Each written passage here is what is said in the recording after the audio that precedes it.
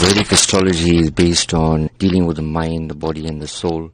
Because I'm a universal astrologer, so dealing with people would obviously be something that wouldn't be a religious matter. It would be more of a universal humanitarian matter. So I believe that the soul doesn't have a religion. Astrology is more about guidance.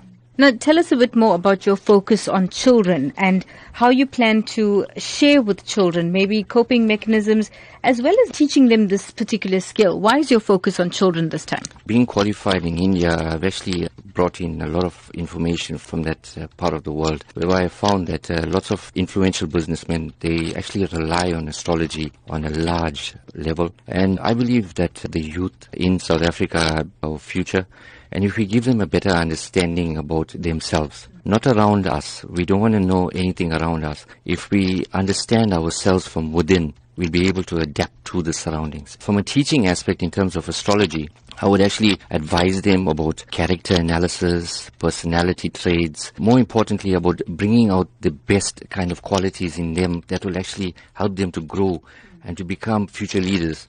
Everybody has potential to become a leader, but some of us, based on our backgrounds, our family upbringings, we haven't been given that chance. If we have somebody that can motivate them, well, I believe that they'll be able to make a huge difference in terms of progress and prosperity. What do you say to those people who are of this opinion that you are just quacks? The basic understanding about astrology is that it is, but then also the same token is being given a different name altogether, because there's so many frauds out there. People are doing this to enhance others based on monetary value. There you get a guy like me that's coming along, that's pure at heart, that has compassion for people, that actually has a genuine interest in uplifting people. Now I want to take astrology into a different level. Even with my calculations, it's basically all scientific. And if you know, my kind of a background would be obviously something that is on an engineering level. So I am very adept in terms of calculations. Why have you coupled Vedic astrology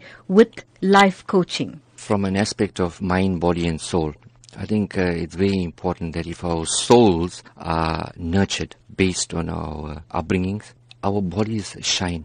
Then the mind automatically thinks. And in order to have the mind thinking, and in the fast way that we are living at the moment, Vedic astrology and life coaching would obviously be something that I'll be adapting into a mind, body and soul aspect in terms of growing.